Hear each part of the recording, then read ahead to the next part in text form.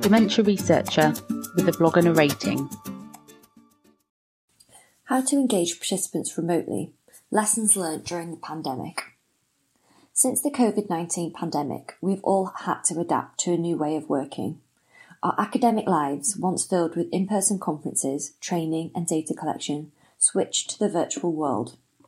In this blog, I will share what I've learned from my own experience and from colleagues about ways to adapt your work to an online format. Practical tips on hosting online events are one thing, engaging your audience remotely is another. I will share our top tips to keep workshops interactive and consider how this applies to engaging people with dementia in the move to remote working. During my PhD, I was awarded the Beacon Bursary, a public engagement fund supported by UCL Culture. I developed and hosted the Body and Brain workshop, which focused on ways to achieve brain health using physical health strategies such as healthy eating. I worked with Diabetes UK and the Stroke Association to run these health education workshops. I developed a video of discussion points for other organisations to use with people interested in the link between the body and brain. Due to ongoing social distancing guidelines, I knew the workshops would be conducted remotely. I also knew I had many colleagues in a similar position and wanted to hear their experiences of adapting content to an online format. So I brought together academics to share their lessons learned on how to adapt and run remote workshops effectively.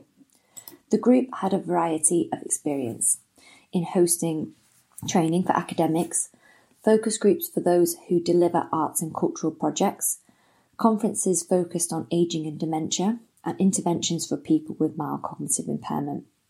All agreed that online formats increased accessibility by removing travel issues and through reaching a wider audience by promotion on social media. Tips for academics hosting online events. Decide on your software. Zoom may be more familiar to members of the public from interacting with family, friends, and social groups throughout the pandemic. Microsoft Teams may be more familiar to us academics, but make sure all facilitators are aware of any new features. Time is different online. Be flexible with your content. Prioritise key messages you want to get across to allow for lots of interaction. Concentration levels differ online, with 1 hour often being the limit. Plan and be prepared. Technical difficulties come part and parcel of working online. Try to plan for any technical difficulties by having a run-through before your event and starting the meeting early. Having a facilitator to work with you is a must. They will help you to admit participants, take minutes, and support people who may have difficulties connecting. Tips for remote engagement. Keep it small. As in person, workshops are best in smaller groups.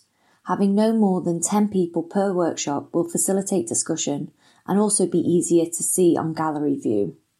Minimising slide use is also beneficial for a sense of connection. Have an offline component. Engaging with your participants' physical space, for example, printed or drawing material, can make workshops more interactive. Send material out in advance to make the most of offline spaces. Feeling comfortable in the online space. Dedicate a time at the beginning of your workshop for people to introduce themselves. It's important for people to find their voice in the space and feel confident to participate. To see or not to see.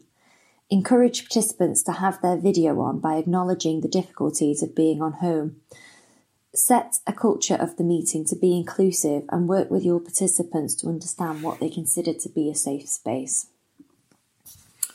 How to involve people with dementia in workshops. Consider digital competency, but don't assume older people won't have any.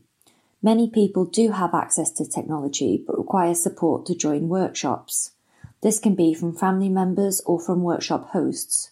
Offering a conversation prior to the workshop can support participants to learn a new platform and to understand features such as gallery view and the raised hand function. What's your language? Phrases which might be second nature to you or I might cause confusion. We've lost her, he's frozen, they've gone. Remain mindful of technical jargon explain what's happening on screen, and allow people to reorientate themselves following any screen changes. Offering an informal chat after the workshop provides an opportunity for participants to ask any questions, replacing in-person opportunities at tea breaks or when leaving the session. Overall, we found that people with cognitive impairment were grateful for the opportunity to connect with others, even online. However, it's important to acknowledge that remote contact does not replace face-to-face interactions. In fact, we found that some older people with long-term conditions would prefer to wait for in-person events rather than interacting online. As we move into life post-pandemic, hybrid events with both in-person and online elements may be the answer to provide digital accessibility whilst also acknowledging the importance of in-person contact. Thank you to all who shared learning for this blog. Thank you for listening. Join the Dementia Research bloggers and share your own views.